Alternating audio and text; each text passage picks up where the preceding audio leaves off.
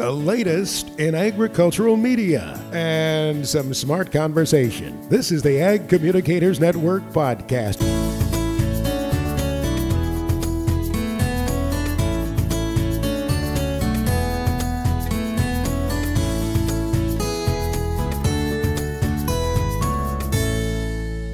Welcome to the Ag Communicators Network podcast. I'm your host, Katie Navarra. Have you ever wondered what it takes to build a brand for your freelance business? Board member Martha Mintz established her freelance business, Corral Communications, by chance, but ever since has been deliberate in how she's branded her work. In this episode, Martha shares the strategies that have brought her the greatest success. So I grew up on a ranch in southeastern Montana, a cattle ranch. We tried wheat farming, but we're better at cattle. And then I ended up going to college at Oklahoma State University for ag communications. After I left there, I worked for Beta Rudder ad agency in their remote office in Lincoln, Nebraska. There I did PR writing and PR account management for a variety of ag clients, both agronomic and animal ag. And after 5 years there, I was just kind of over living in Lincoln, Nebraska, and was a little burned out. Went home to Montana to hang out on the ranch for a while and just kind of take a little break. And then people started calling, and all of a sudden I was a full-time freelancer. So that's kind of my journey in this world. That sounds great. So your freelance decision was sort of one of fate or luck rather than a decision to actually go freelance. Right. Yeah. I mean, I was intending fully to just take, maybe 3 months off and then, jump back into another agency job somewhere else. I was just ready to do something else. My contacts just paid off. My job was to know the ag editors in the country. When I left, I just sent out an email kind of thinking it'd be nice to get a couple of jobs here and there saying, hey, I'm not doing anything else. If you need anything from up in Montana, give me a shout. Well, it turns out people needed things. Those relationships definitely paid off that I spent those first 5 years out of college forming. Definitely. It is all about the relationships in the long run. Absolutely. And so once you started going freelance or decided that it was viable for you, how did you decide to start branding yourself?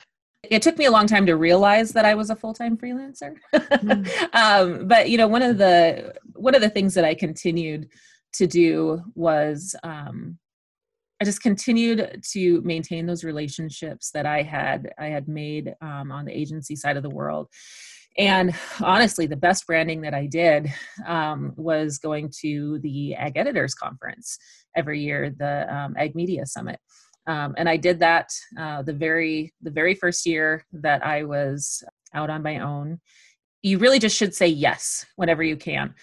Ken Arathi had said that they were wanting to do a freelance booth of some sort, and they needed somebody to run it. And so she asked if I would be willing to do that. And I said, absolutely. That was one of the first things that I did was help organize the freelance booth. And that not only introduced me to other freelancers, which is beneficial, but also just gave us a face at conference. And then people are like, oh yeah, you're the one that did that. And it just kind of brings you to other people's attention. And I would say a lot of my initial connections came from that, just people recognizing that I was doing freelance.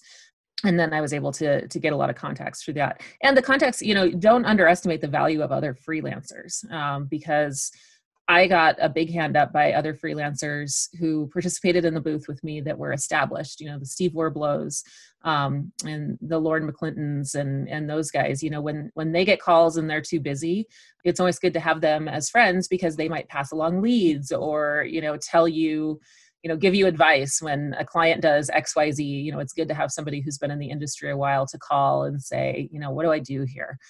No, it's great to network with your fellow freelancers. Or better yet, like when somebody calls me for like web design or something like that, I'm going to say, yeah, that's not my specialty, but here, let me, set you up with Katie or whoever, it does do web design. So it's always good to have other freelance friends as well. Yeah, it's always important to never underestimate that power of a network. No. And especially in this industry, because it's one thing to be like an influencer and have, millions of followers, but in this world, there's only, I don't even know if we top 1,000 in potential clients. It's several hundred people that you need to be in contact with. So it's definitely a more catered audience, and relationships absolutely matter. It's who not just for prominence, just in that they need to know you exist, so that they know who to talk to. And so, you've mentioned several times that the way you started up and got your brand to grow was through meeting different people and networking. At what point did you think about branding from a standpoint of a business name and a website and things like that? That's one thing that I did pretty much immediately. And I guess that was the ad agency marketing person in me. It's like, well, if I'm going to do any jobs at all, I should, create a non-Hotmail email address. This was before Gmail. I'm old enough that I predate Gmail. So I registered a name right away and set up a website just to kind of show off some of my photography. I am sad to admit that I haven't done much with that website in like the last 10 years. And part of that is I'm allowed to be a little bit lazy in that I am fairly securely established. So I just kind of try to keep up Facebook, though a website is on my list of things to do. But no, I did that right away. So I guess maybe I had an inkling that I was going to do freelance. I just didn't realize it was going to be a full-time gig. Get a website. And people did go through my website and pick up photography here and there. That has definitely gone to the wayside and is something I need to revamp. But like when it comes to social media, I was sure to, set up mostly Facebook. I honestly got stuck a little bit at Facebook and haven't really moved on much to the other social media platforms. But that's where most of the people I need to talk to are. I made sure to set it up properly as a business. A lot of people set up a personal page instead of a business page. And, it's important to do it right. And then I just try to post things in there like, when I'm out traveling or, when I win an award for a contest or, showing things that have published that I've worked on, just kind of continually pinging people with the different things that I'm doing, especially if I'm doing something that people don't know me for. So when you first start, I think it's important to let people know what you're really good at. In my case, it's writing and photography. I'm really good at those two things. People know me for that.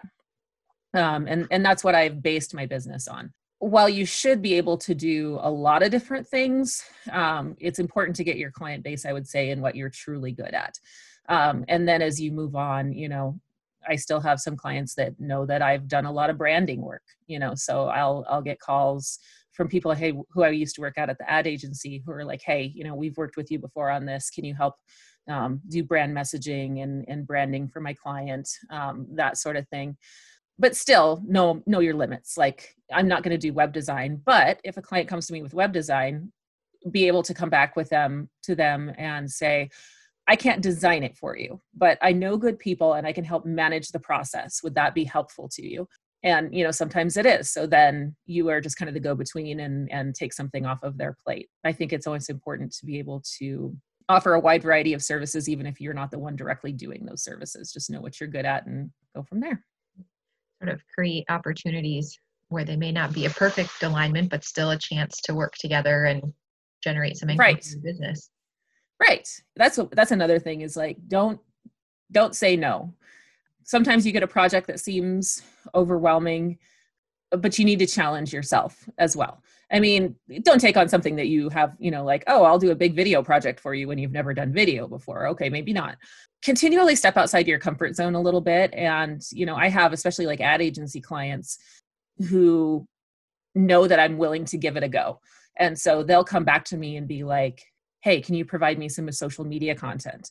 Hey, can you, refine this ad copy? They don't just come to me for feature articles and photography. They let me try a variety of different things. And I'm just honest with them about, where I feel the most comfortable and, hey, I'll give this a good solid try. What's your deadline? If it doesn't work out, I don't want to leave you in the lurch. So just being honest with clients and willing to try anything is helpful too. Sure. Well, and having that agency experience really exposes you to a lot of different pieces of the communication industry that folks who are just straight writers may or may not have. Well, another thing I would advise, I don't know if this is people starting out, but it's not necessarily, I know they say publicity is good, but I have never given away content. And I know a lot of people do that or get pressured into doing that. And I think in order to establish your value, you need to make sure that you're not giving away your work.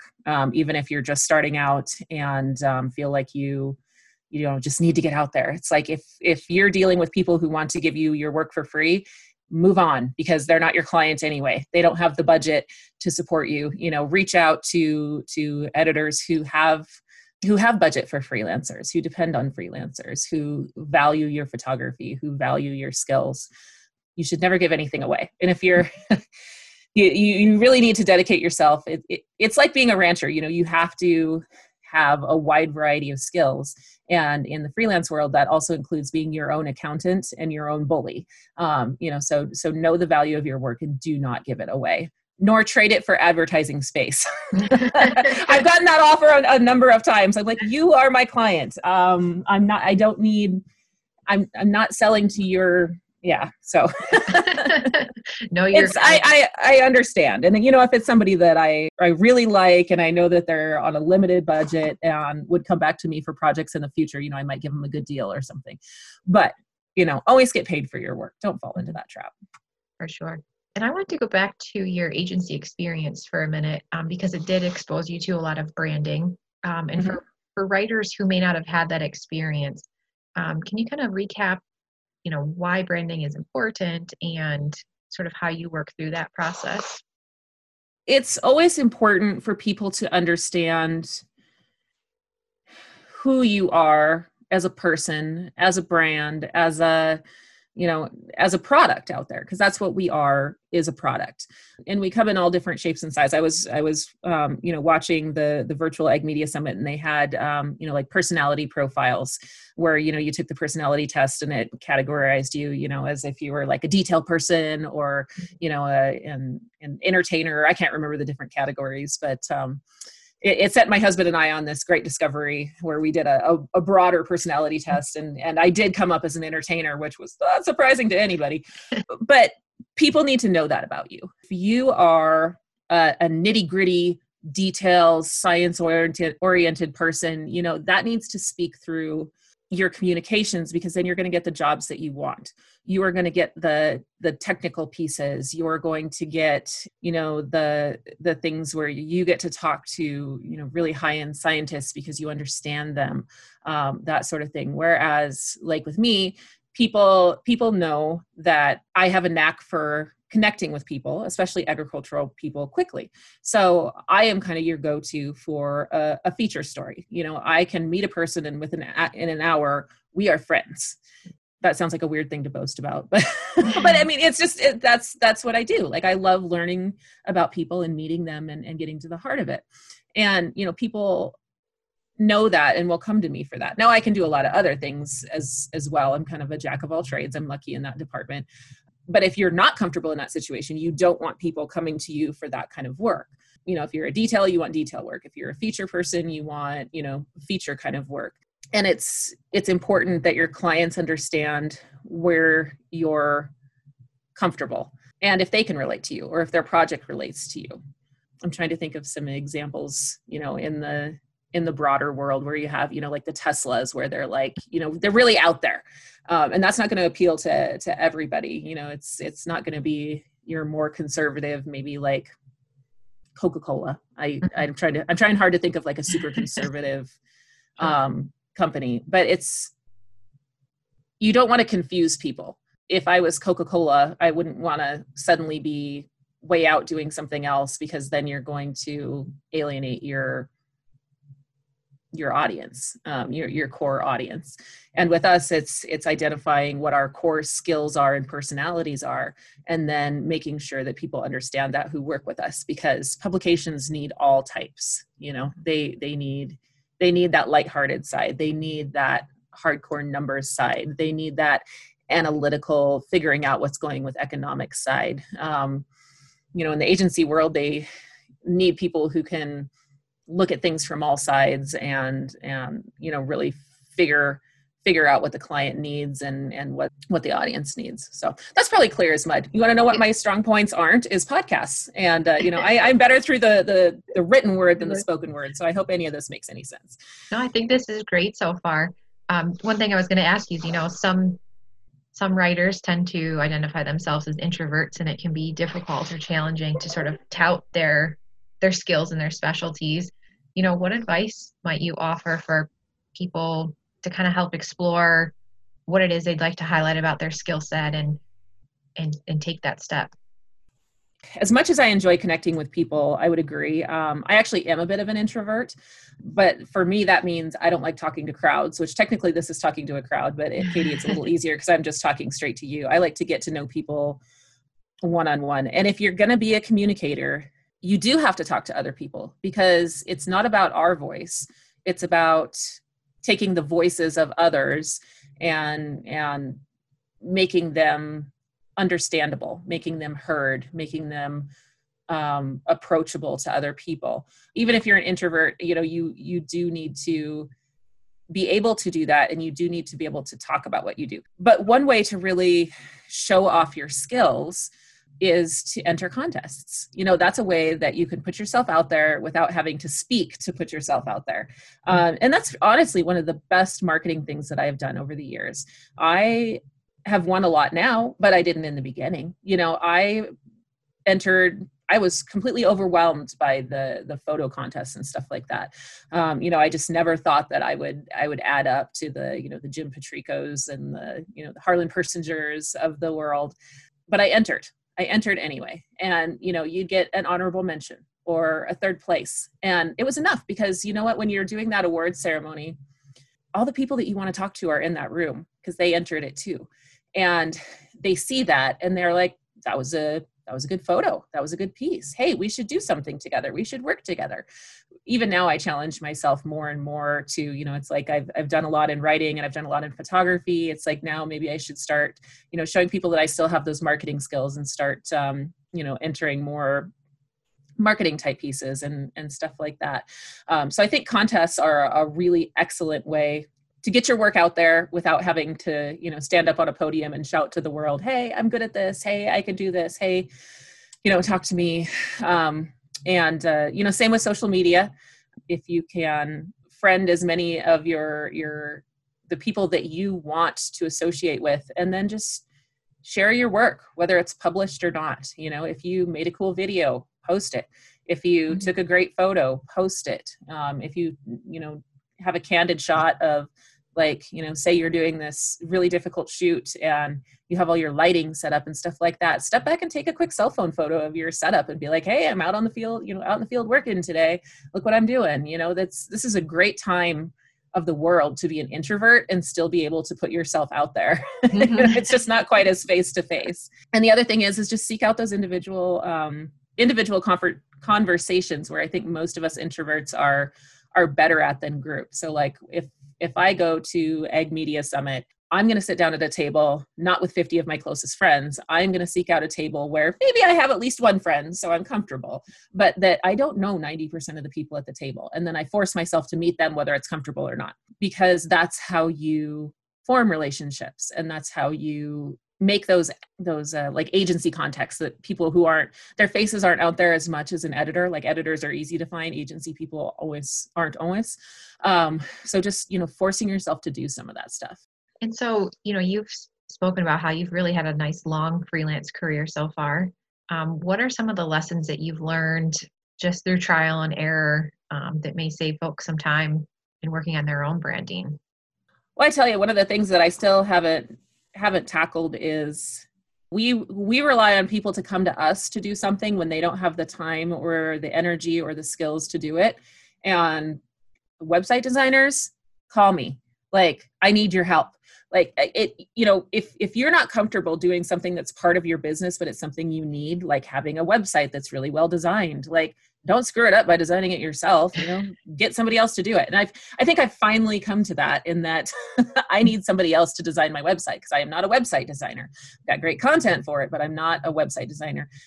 So that's something I'm in the process of trying to learn. As far as marketing yourself, you need to try to do it consistently. If you have your preferred social media, try to put something out there at least once a week. Another thing that I'm not very good at, but I also use it to maintain my personal connections. I have just even my personal Facebook page that I'm friends with a variety of editors that I've worked with over the years, and it's just, making a little comment on their stuff. Yeah, and I do that because they are my friends, but that's another way to help keep in contact. I'm telling you, the best way to market yourself in this industry is join LPC, join Ag Editors, join, I guess it's now Ag Communicators Network. When they ask you to be on the board, be on the board. When they ask you to be on committees, be on the committee. When you have the opportunity to enter a contest, enter a contest. And, listen, it's a time where budgets can be tight and stuff like that. So don't forget that you're a communicator.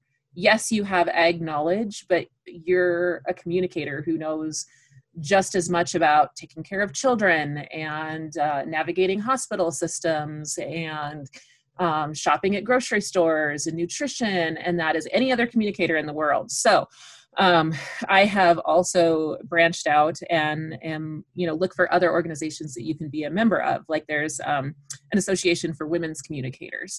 And I got introduced to that through High Plains Journal, actually.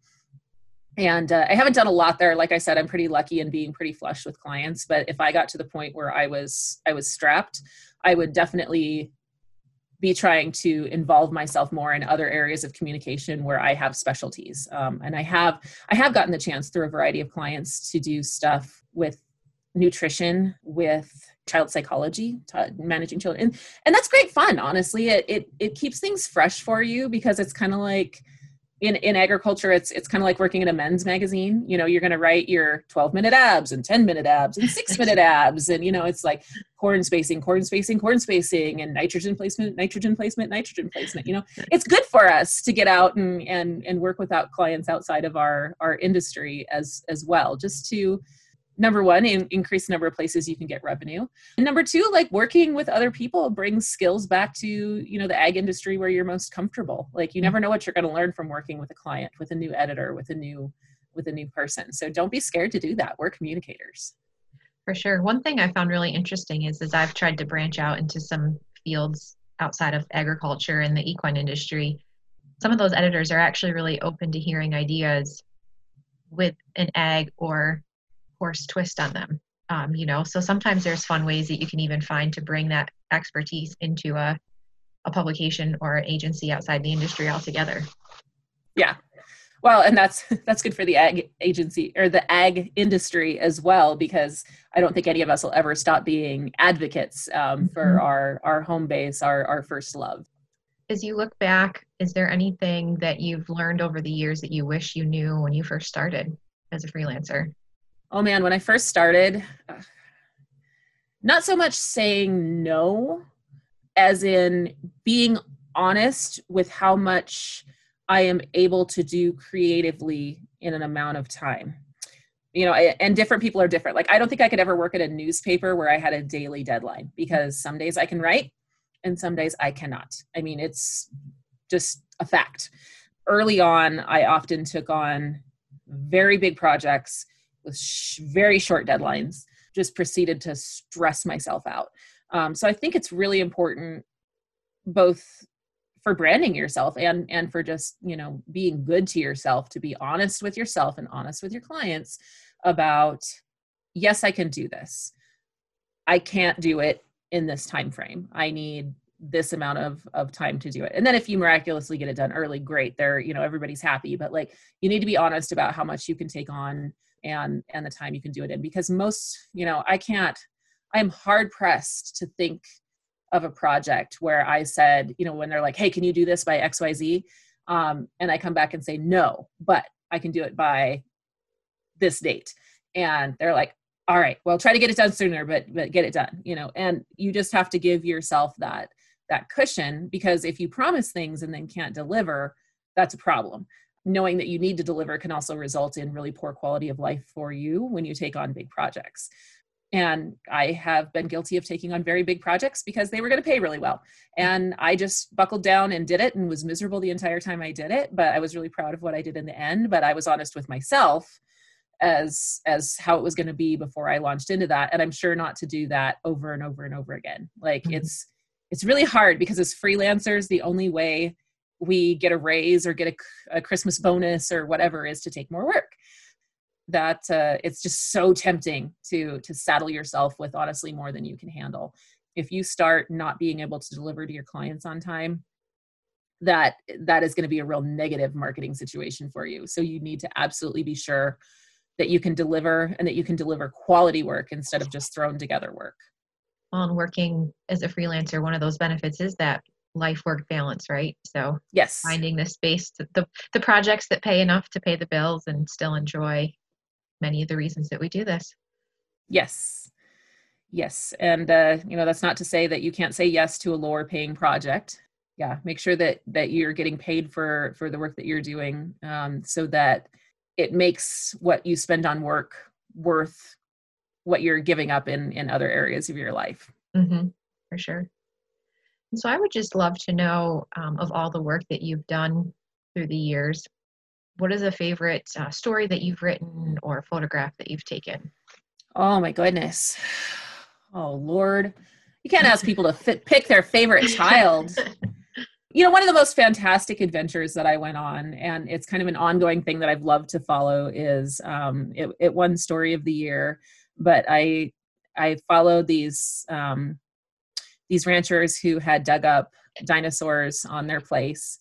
And, it was a very big find, a very controversial find, because people think that you shouldn't be able to sell fossils, but, they had like $100,000 into excavating them and stuff. So, I went out to the dig where they were digging, and then I got to follow them all the way to New York City, where they tried to auction it off at one of the big auction houses. It was Bonham's auction house. And it was, we were in the bottom of Trump Tower.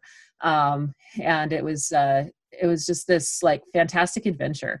And then, it wasn't like a happy ending story, because the fossil didn't sell. The auction was kind of a bust, because there was big controversy surrounding it as to, whether people should be selling fossils. Shouldn't that be for the greater public good and that kind of thing? And that was like 10 years ago. And it's literally in the news right now that the fossil finally has cleared litigation, has finally found a home, and is going to be out there. So, it's like, it's a story that I've been able to continue to follow over the years. So that's always been really, really fun for me. Yeah, that sounds like a really interesting story. Do you have that, like a link to that we could post in the show notes so folks could read it if they wanted to? I tell you what, I will repost it on my Facebook page. Okay. And you can visit me there. It's Corel Crick Communications, or just Corel Crick COM, COMM, on Facebook, and I can give you a link to once I post it for you. Excellent. Yeah, we'll be sure to share that out. Excellent. Yeah, and as far as photos go, man, I have a favorite one every time I download my photos. The one you see in the background of this video was one that I really enjoyed taking, but was never published anywhere. I love the photos that I take after the fact, after the story is done. This particular photo is, it's like this layer of mountains. I know you guys can't see it, but its smoke had kind of descended down. And so there was all these great layers of mountains and such. And I was coming down out of the very high mountains in Idaho. And I had traveled up in the pitch black dark of morning, following another guy on these little dirt roads, and I didn't know what was around me. So we got up and we shipped out some sheep in the very early morning from their grazing allotment up there. And then when I was coming back down the mountains, I discovered that the roads that I was on was like cliff tiny road, giant cliff.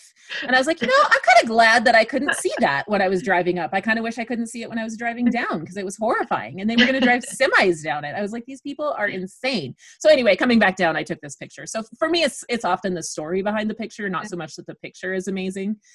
I can only imagine that was a white knuckle drive the whole way down.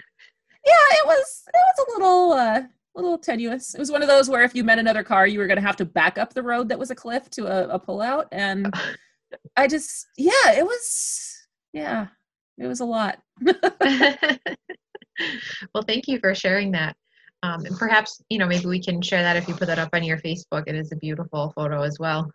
Absolutely. Yeah. I edited it a bunch. It's an art piece, not a true photo anymore, but I think we can all appreciate that as well. For sure. Well, I appreciate you joining me today. I just wanted to give you the opportunity to add anything that you didn't think we got to, or any last piece of advice that you'd like listeners to take away. We covered a lot. Wow, I'm starting to sound like the people I interview. That's funny. I think we covered everything. No, I guess the one thing just to go back to is be confident in yourself and confident in your work. When I first started out, and I know this isn't necessarily the people who are just starting out, but like people did want you to give things to them for free. Not everybody. I mean, most people understand that you should pay for your work. And I just think that's really critical to people who are starting out is make sure that you get paid and make sure you put yourself out there, just make those connections. I know it's hard in the times of COVID to do that a little bit, but go there. And even for those, a lot of freelancers today are people who are in the industry for years, who have retired and are starting to freelance. And while everybody knows you, everybody might not know that you're doing freelance now. So, shout it to the rooftops, email your old friends and say, hey, I'm doing freelance now. If you need anything, look me up. You know what I can do. So it's just, that's honestly the most important thing I did in the beginning, was sending out my email to all of my contacts that I knew that said, hey, I'm available. Because that's the first step, just having people know that you are there to do the work. And most of us already have some, we're not coming into this industry without contacts. Even the college kids, you've done internships, you have your other friends who are graduating and maybe going off to agencies or publications or whatever. It's like, reach out to everybody and let them know what you're doing so that they can come to you when they have projects.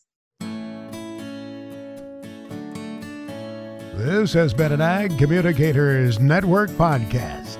Thanks for listening. And please visit us online at agcomnetwork.com for more great content.